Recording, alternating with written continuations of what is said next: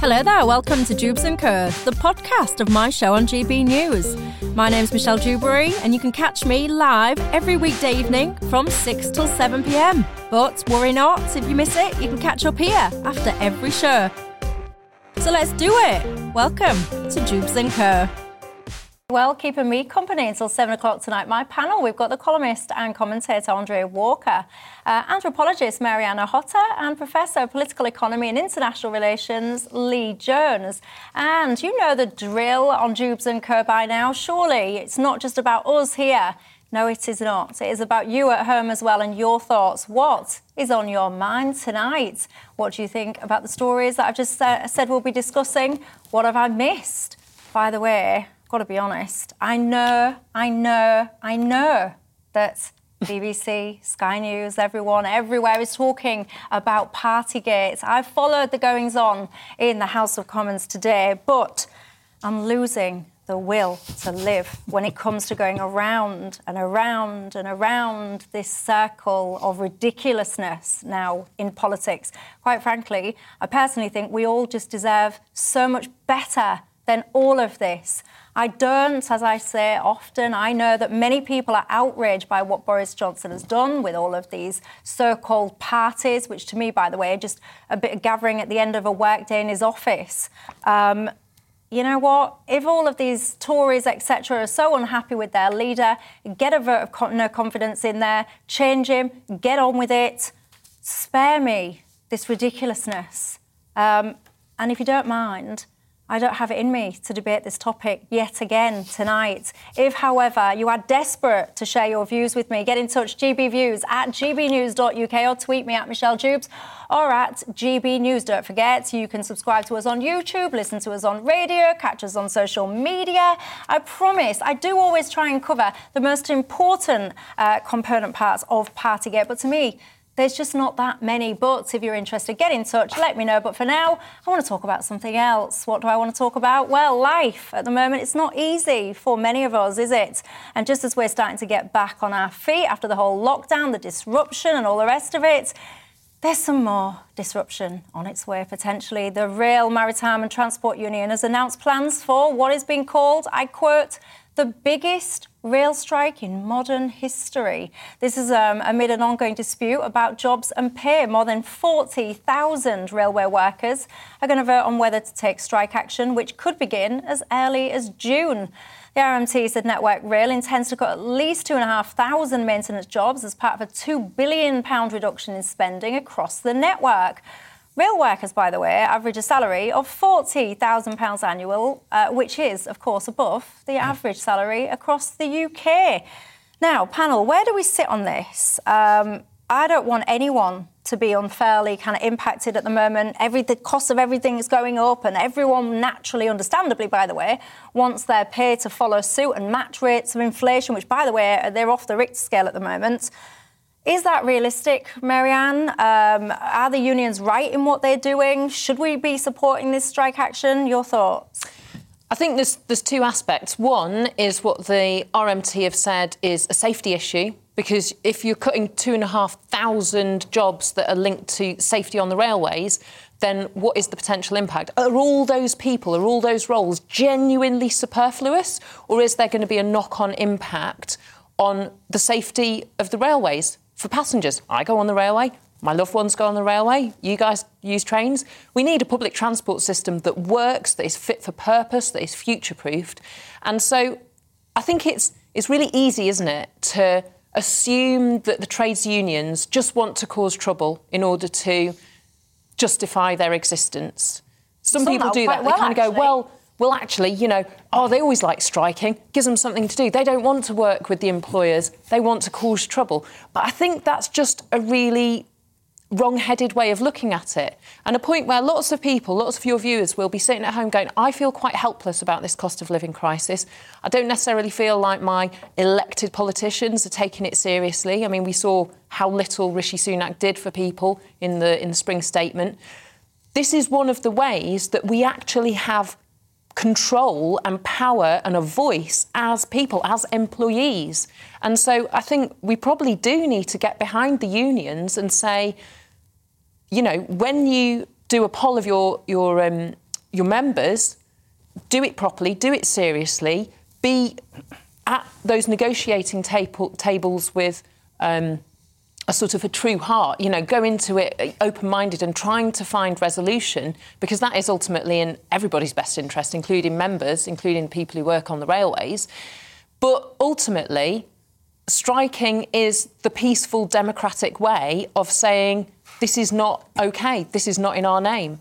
It's not acceptable. Is it acceptable, all some of the goings-on, Andre? Well, let me tell you this. The chap on the London Underground who says, all change Waterloo, all change, on the microphone earns £38,000 a year. I think most people watching this would say shouting all change Waterloo is not a particularly difficult job and doesn't require a great deal of training. He probably does more than that, to be fair. Well, OK, fine. But and perhaps, also, if there were a fire, he's on the front line. And perhaps I'm being slightly disparaging, but I think the clear point is these salaries are absolutely vast. So if I take the West Coast Main Line on a regular basis, what we used to call Virgin Trains, you know, your average driver is going to be on the thick end of £100,000. Now, once again, it's not a particularly, in my view, difficult job to do. You don't have to train like you have to do to be a lawyer or a doctor. Look, the critical point is this. We, in recent years, have improved... Sorry, it's only just sunk into my head there. Did you just say the average train driver is on £100,000? The thick end of £100,000 on the West Coast Main Line, yes, they are. It's £70,000 basic plus overtime. You will get the thick end of £100,000 a year. Right, viewers, you know what to do. Down tools, get your job applications in. But that would be very difficult to do because the union controls the recruitment in a way that's very similar to what used to happen in the United States of America with the closed shop and what happened in Britain in the 1970s. I'll tell you one thing that's really important to bear in mind. Since changes were made to the railways, I don't call it privatisation because it's not full privatisation. The Department for Transport is still largely in charge. The level of safety has improved in the United Kingdom. We had, I think in 2002, the first year ever that nobody died on the railways since their inception. And that is a step forward. And I'll tell you why. Because actually the reality is what we just heard from you is an assumption that just because you have lots and lots of people earning lots and lots of money, safety improves. The reality is, actually, you need to be much more razor-sharp and much more focused. And I don't think the trade unions are supportive of that. I think the trade unions are supportive of a closed shop that costs us a fortune. And by the way, listen, if people don't believe me on the figures for what these people earn, you're perfectly welcome to go and check it out. It is a bonanza. It's not that I don't believe you. I think it's quite... I might be tempted to apply myself. I can do those announcements. All change, Waterloo... No, they don't get 100, do they? No, they're not quite on that much now. Right. Well, northern accents, all change. Anyway, Lee, what do you think to all this? Unions, are they doing a good job in this? So I think there's two different issues, as Mary Ann says. There's the safety issue, and it's actually completely wrong to suggest that safety has improved since privatisation. I just went this afternoon on the Office for the Rail Regulator to check. So since 2003 to 2020, deaths on the railway have increased 15%, injuries are up 10%. So when the RMT says there are safety issues, they're not wrong about that. Then there's the broader issue about pay, employment and so on. Lots of people love to hate the RMT, but what the RMT demonstrates over and over again is that strong union density in the workplace, having lots of people be a member of the union, which is not the same as a closed shop. Closed shop was abolished many years ago, but having lots of people in the union and then being willing to take industrial action, that's what defends pay and conditions and employment. So you look at what the railway workers are earning, and yeah, it's a lot of money. And I'm sure that a lot of people would like to be on that kind of money. What's the difference between them and the RMT? The RMT are unionised and they're willing to use their democratic power to fight for the conditions of their members. The difference is an ability to bully people by shutting down the country. I'll tell you what we need to do. We need to change the law so that in your industrial dispute, if what you're arguing about, as in a small pay rise, is grossly disproportionate to the damage that's done to the economy, you should pay the bill. I think the RMT should be allowed to go on strike all day as long as I can get a taxi and expense it to the RMT. Let's level the playing field a little bit, because the reality is the government has an unlimited budget. Travellers are forced into travelling, forced into buying tickets, forced onto the railways. That's why they're doing so well, because they're actually just bullying the public. I think these guys, let me tell you something else. What was it when the Olympics came along and we were threatened with a tube strike during the Olympics, unless there was a £1,000 bonus given to drivers to do their own job during the Olympics? What an absolute disgrace. Oh, by the way, lest we forget the strikes that took place during 40 years ago when we were preparing for the Falklands. These people are interested in bullying the British taxpayer, bullying the British motorist, bullying the British rail traveller in order to make off like a bandit. I just find it baffling that you say these people. These people are taxpayers. They're people who have jobs and families and mortgages and gas bills. They're not different from the person who works in Sainsbury's or the person who works in if you earn 100,000 a year, you're different to somebody who works in Sainsbury's, believe me. I don't earn 100 grand a year, and I think that I don't know. I can't counter it with kind of evidence to suggest that it does sound like quite a lot to me. The truth is, I think, for once, it doesn't happen often. But I agree with you, Lee. Yeah, I think we are in this really weird time in history where people who would otherwise be a voice of the people are actually against the union. And that is just really odd to me, because a union is a way to protect your rights as a taxpayer, as a normal working person in our country. The biggest rail strike in history is not protecting the taxpayer, let's just be clear. Lee. It's an absolute financial disaster. Lee? Deliberate. We should be clear that real pay is falling over 7% this year. So that's a massive cost of living crisis for millions of ordinary people. And the question is, what do you do about that? Do you just accept that, which for many people means penury, it means eating less, it means not being able to heat their homes, or do you fight back? And what are the mechanisms that working people have to fight back? We have political parties that don't represent ordinary working class people anymore. Neither the Tories nor the so-called Labour Party represent the working poor anymore.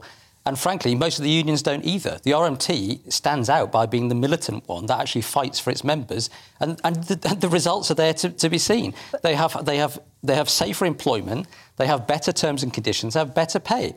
So the answer to all this is to join a union and make it fight for your own purposes. But let me play devil's advocate with you, Lee, because you talk about real terms, pay cut, and no one's going to dispute that. That is the case for many, many people in this country at the moment. The prices, they've not stopped, by the way. Inflation is not just going to stop there. It's going to get worse and worse and worse. This cost of living crisis, we'll be talking in a minute about what's going on in China, because you're going to see even more supply disruption, probably more price increases the longer all this stuff goes on. So to your point, your central point there you just made about people essentially getting a real-term wage cut. The devil's advocate in all of this is, if we follow kind of your logic, which is it's a terrible thing, let's raise everyone's wages.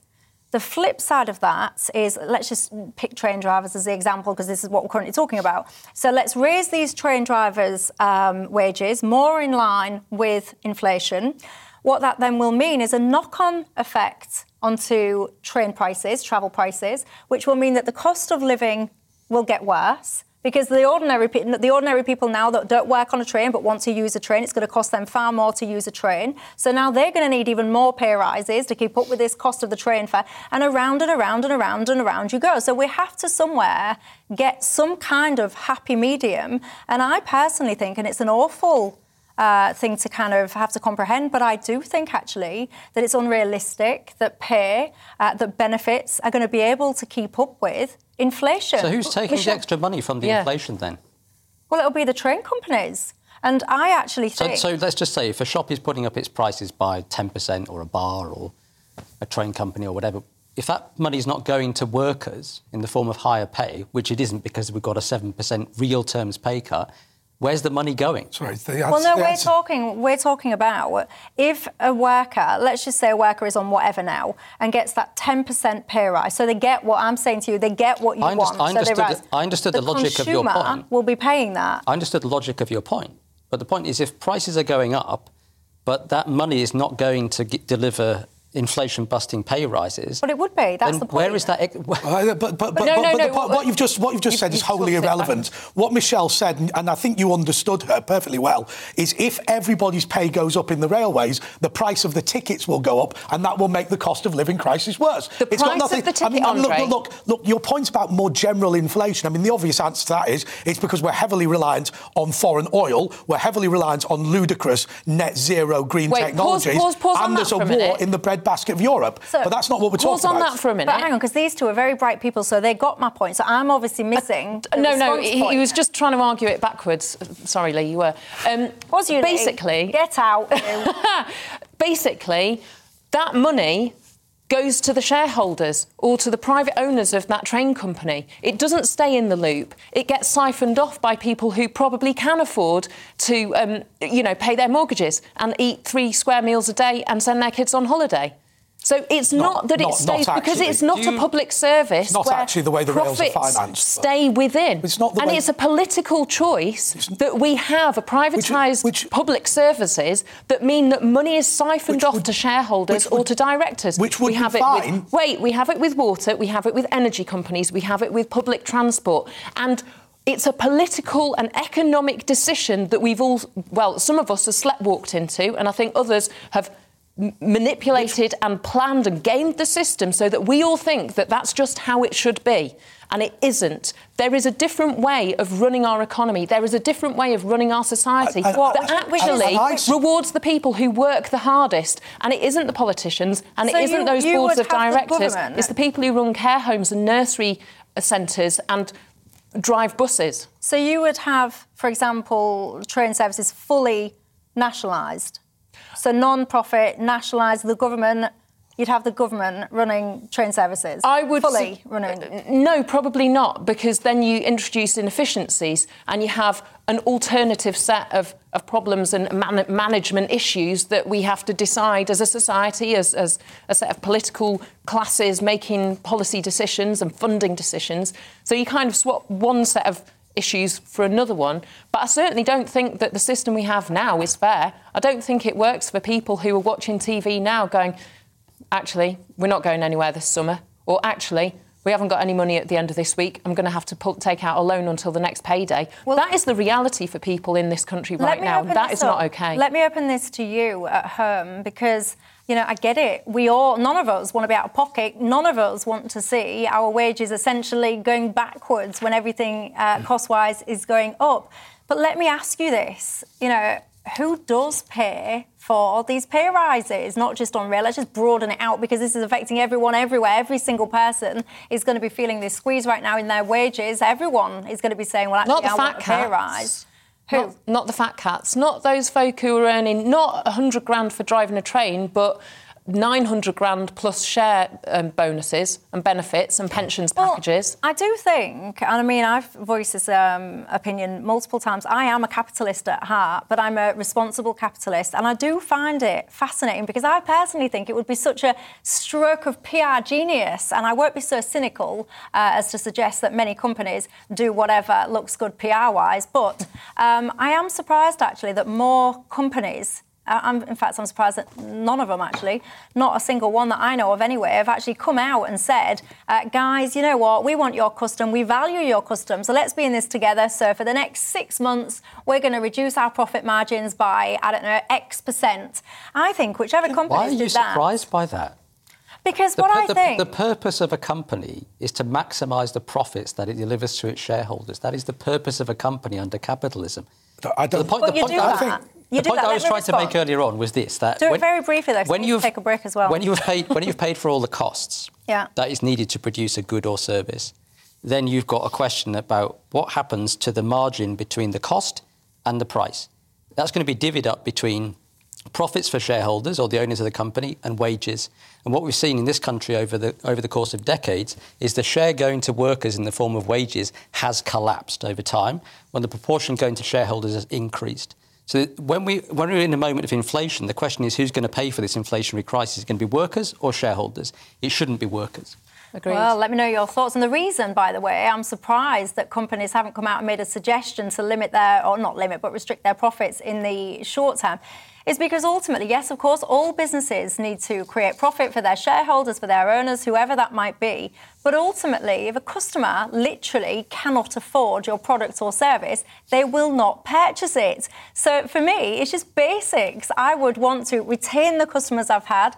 In fact, actually, I'd like to get some more by being the most competitively priced product or service in the market. So therefore, if I had, say, an energy company or whatever, I would announce a profit. I'd explain it to my shareholders. It's an interim measure to retain customers and actually get some new ones. And in the long term, we'll see even more profits. That's what I would say. But let me know your thoughts on all of that. I tell you now, we could sit and talk about the cost of living all day long, which is why, by the way, I don't want to waste precious debating time going round and around and around in stupid circles about parties and all the rest of it.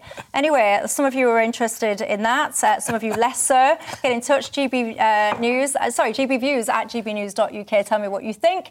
When we come back, we'll be touching a little bit on more of the same when it comes to price increases, because I worry that not enough people are focusing on what is going on in Shanghai at the moment. And I worry that it is going to start really affecting you. I refer, of course, to what I would call ludicrous pursuit of zero COVID, but particularly what it is going to do to supply chains. I'll see you in a couple of minutes.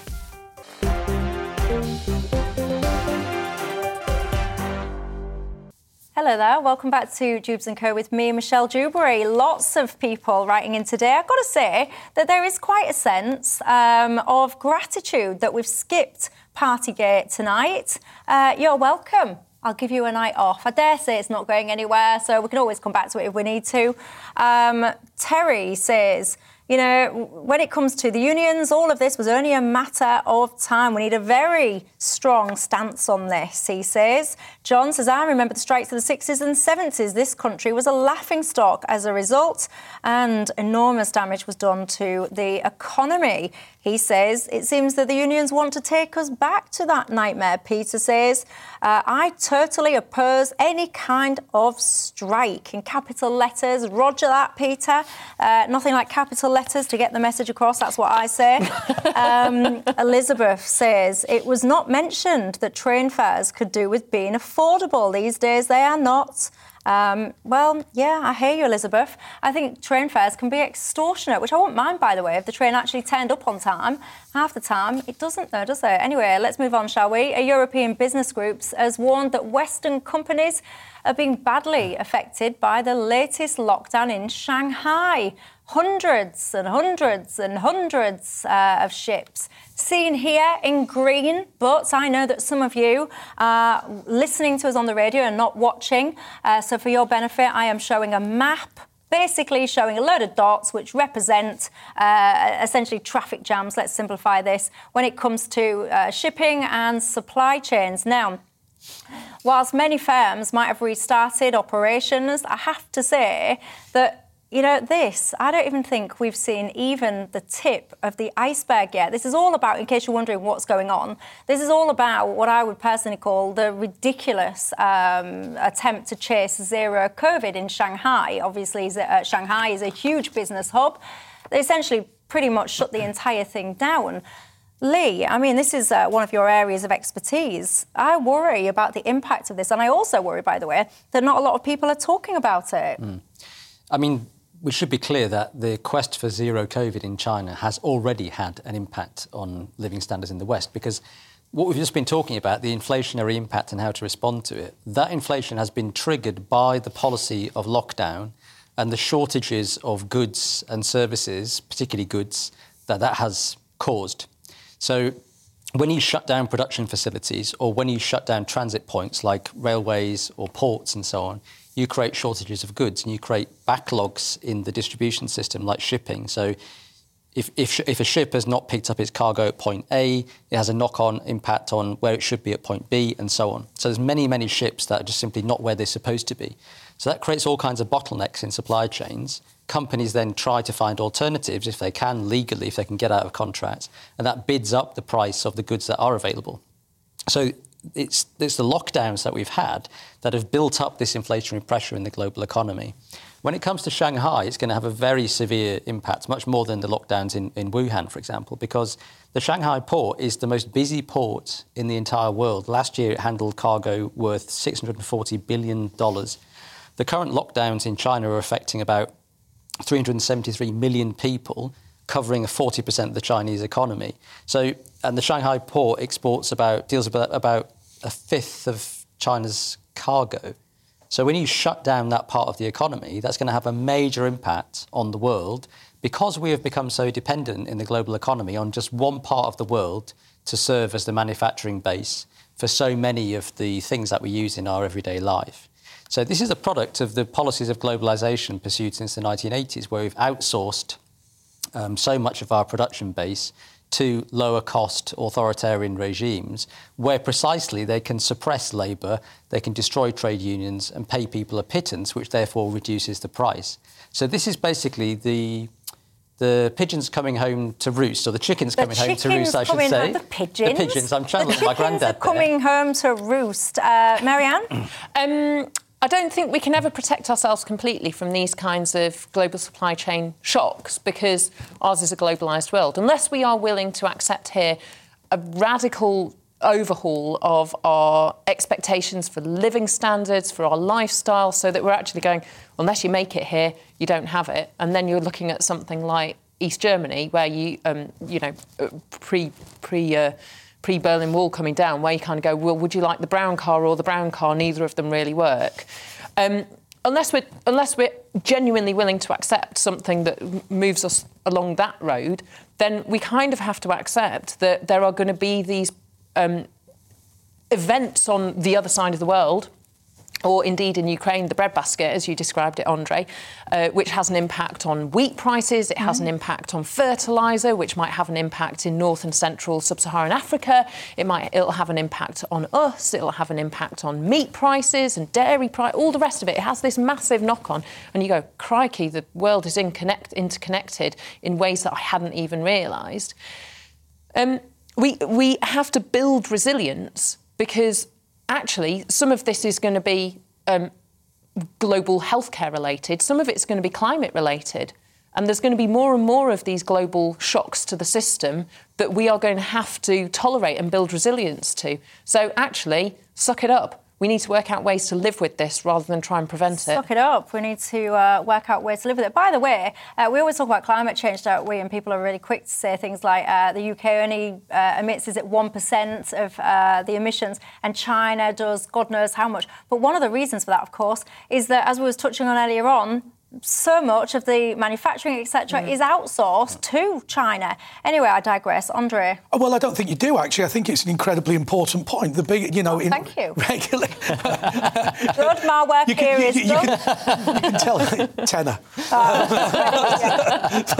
But actually, in some years, the biggest export from the port of Southampton is rubbish to be recycled. Now, whether that be metal or whether it just be junk, I think that's a really, really sad fact. But what we've done in terms of the climate emergency, quote unquote, is that we've put huge green taxes on local businesses and allowed that work to be exported to China. People were complaining in Wales about Tata Steel going bust. It went bust because of the green taxes that were put on. So when we talk about moving to a green economy, we are eradicating manufacturing in our country in order to move it to China. But I'll tell you something, this is very similar. It reminds me of the case of the lasagna that was supposed to be beef but almost entirely made of horse meat. And actually, people didn't understand the way that these interconnected supply chains mean that it's a Romanian abattoir that's supplying the beef in your lasagna in the UK. And I think that's the same with a lot of manufactured products. People simply do not realise how much is manufactured in China. But the other thing, and this is a question that I haven't got the answer to, but I think we have to remain thinking about it. We've talked for years about equal but different, and we've allowed horrible authoritarian regimes to financially benefit from being dictators, and we need to think very long and hard about whether that's appropriate. Well, I can tell you what you can do. You can think long and hard about whether it's appropriate during the break. We're going to take 2 minutes. When we come back, I found something quite fascinating, actually. Jeremy Corbyn, remember him? If you're familiar with him, you'll know anyway. He's repeatedly said, hasn't he, that things like NATO, alliances like NATO, should be ultimately disbanded. Nothing new there, but he's repeated these calls. What I found fascinating, though, by the way, is the amount of people that basically just dismiss him, say he's talking absolute nonsense. And I thought to myself, well, let me explore this. Is he talking nonsense? What do you think to alliances like NATO? Are they essential or not? We'll have that and more. I want to read out some of your comments, by the way, because some of you are really making me smile tonight. I tell you, I'll see you in a couple of minutes.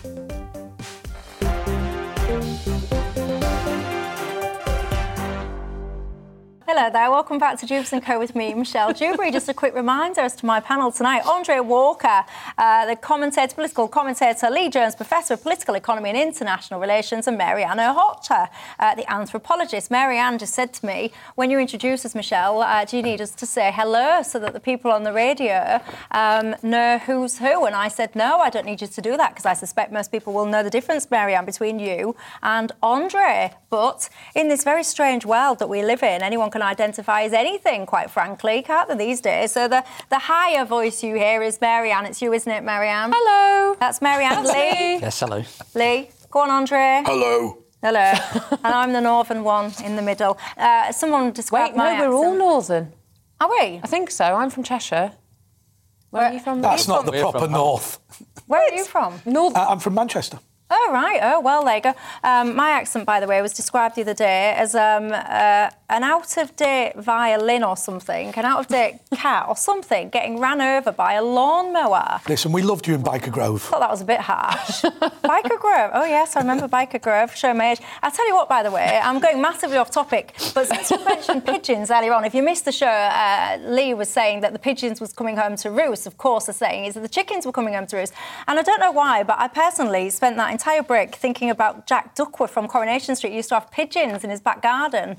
Does anyone remember that? Well, my granddad used to race pigeons. Did he? That's Do what I said. I was people still do that? my Still do granddad. it, yeah. People still race pigeons. Do you? I know race someone called pigeons? Red Shoe races. I've got a friend who's the Queen's budgerigar keeper. Oh, Can you believe right, that exists? Right, we're going massively off topic now. Before we know it, I don't know, I dread to think where this conversation is going to end up, but I'm going to bring it back on topic because I want to get into this debate, actually, this next one. The former Labour leader, Jeremy Corbyn, of course, I mean, he's been saying this for ages, hasn't he? He's saying that he hopes that NATO could be ultimately disbanded. And he talks basically, not just NATO, by the way, it's broader about different military alliances. He's suggesting that perhaps they create greater danger in the world. Let's get to the nuts and bolts of all of this, shall we? Andre Walker, do we need NATO?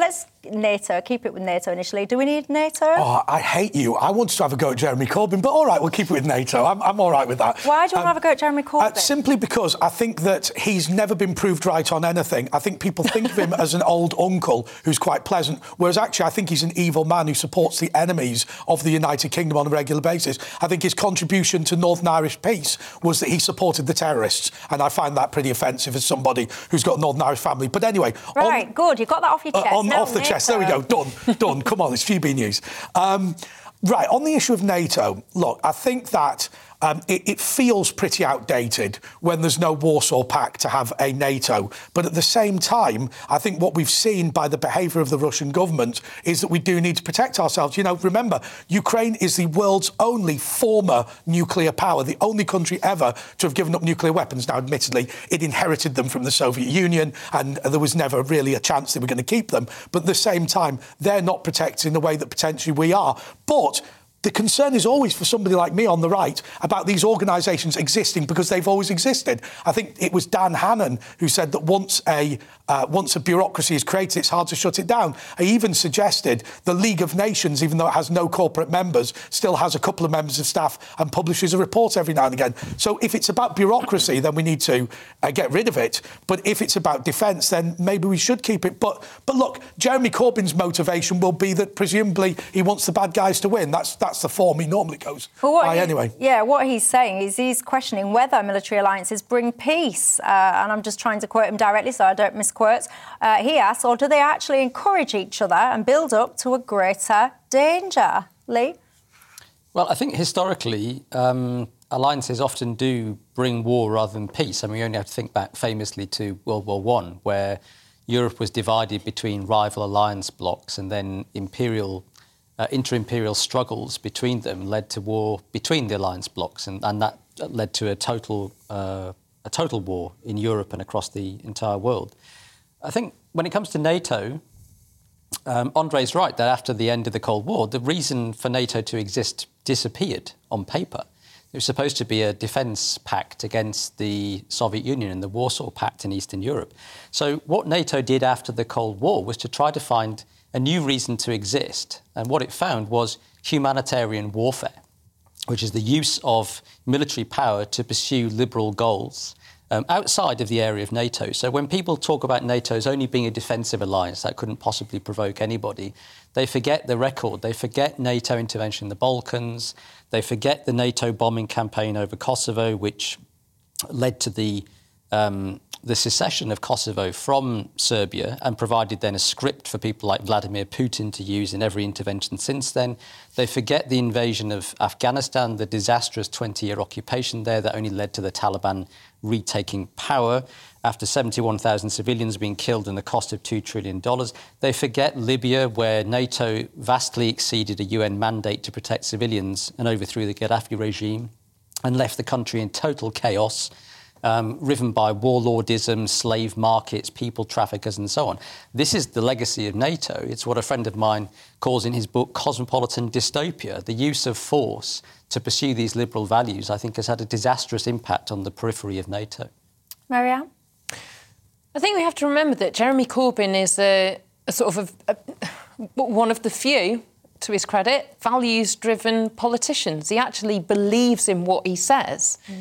But he's also an idealist. So he's talking in abstract terms, you know. He wants a world where peace rules. Now, I think, hopefully, all of us can subscribe to that. But he doesn't then necessarily, very coherently, translate that into, OK, but we don't live in an idealistic world, which is a kind of beautiful vision.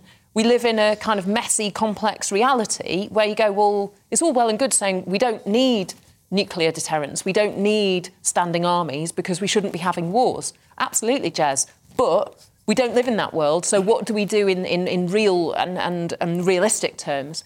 And I think fundamentally, and I say this unwillingly almost, I wish it weren't true, but NATO does act as a deterrent.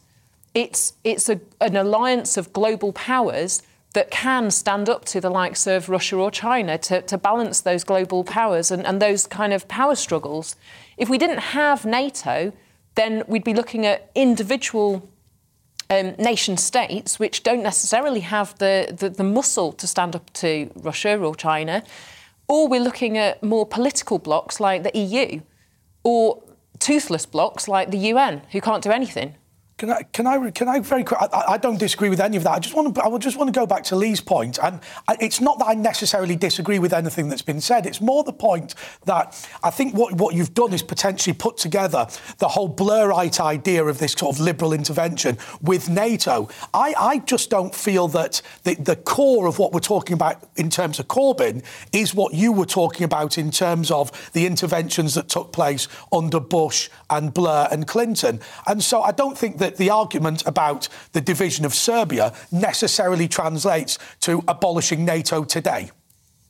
No? Well, I think you just have to look at what NATO's actually used for. And NATO is used for these things. And, of course, it's not only under Blair. I mean, the intervention in Libya, for example, was under David Cameron. And the invasion of Afghanistan was that took 20 years. So it's under administrations of both parties. It seems that Western governments are addicted to intervention. So the difficulty...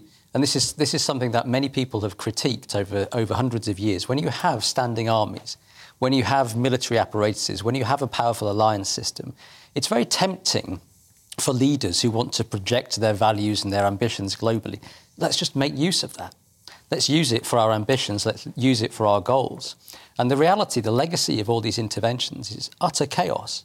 And I think also when we think about the expansion of NATO into Eastern Europe, for decades, policymakers, scholars in the United States, in the West, were warning that this expansion of NATO towards Russia's borders was going to be disastrous and provocative. So if you take, for example, the current head, Biden's CIA director, William Burns, who is a career diplomat, he spent a lot of time in Moscow.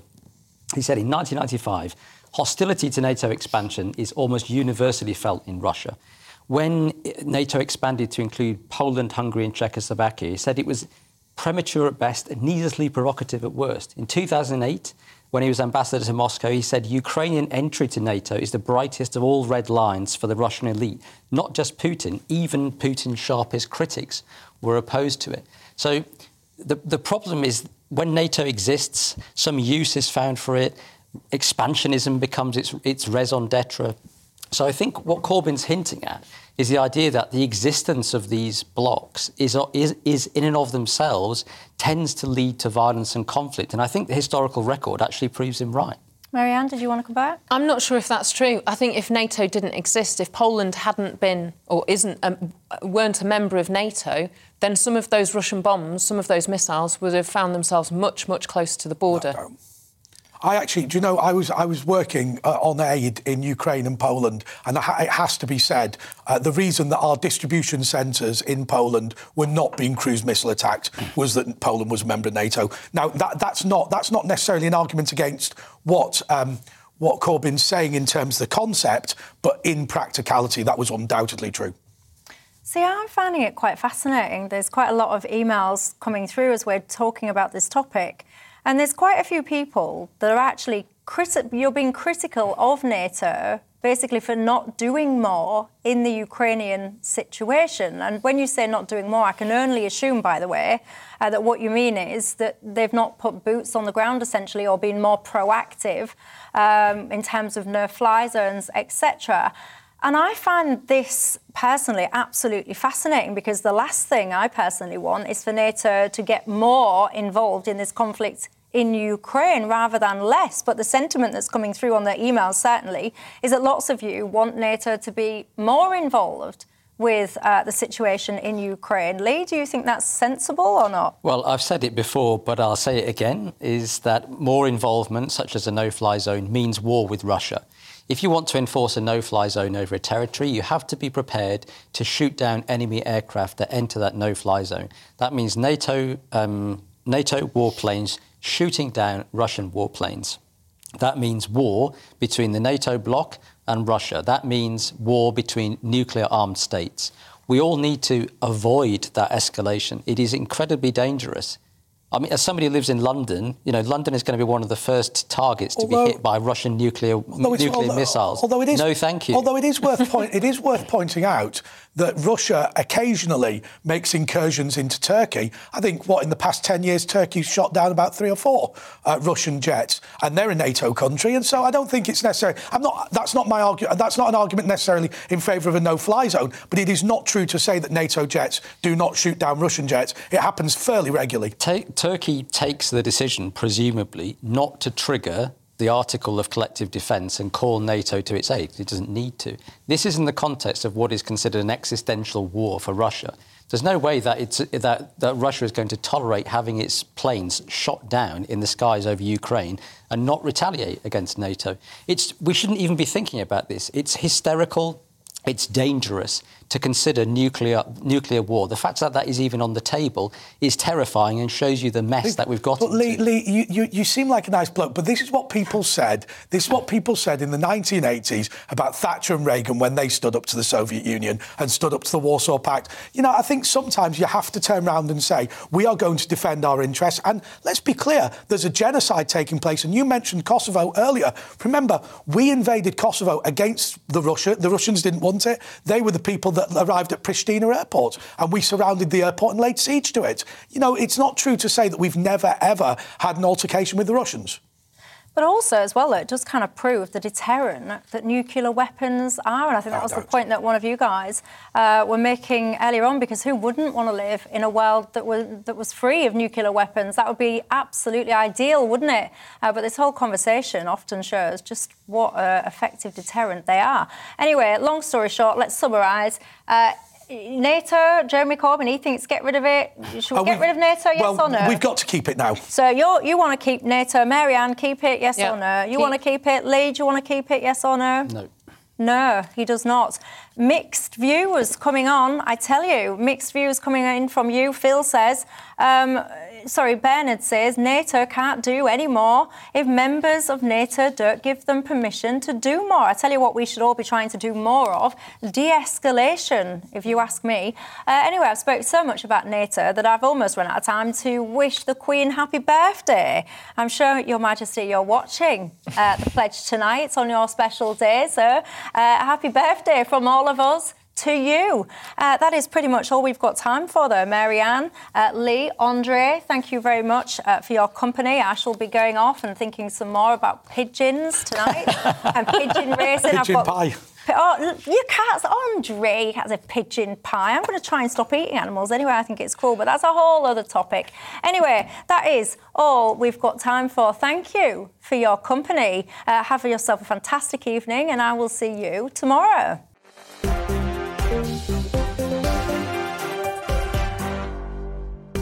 Thanks for listening to Jubes & Co, the podcast. Don't forget to subscribe so you will never miss an episode. And if you've enjoyed it, leave us a nice comment. I'll see you next time.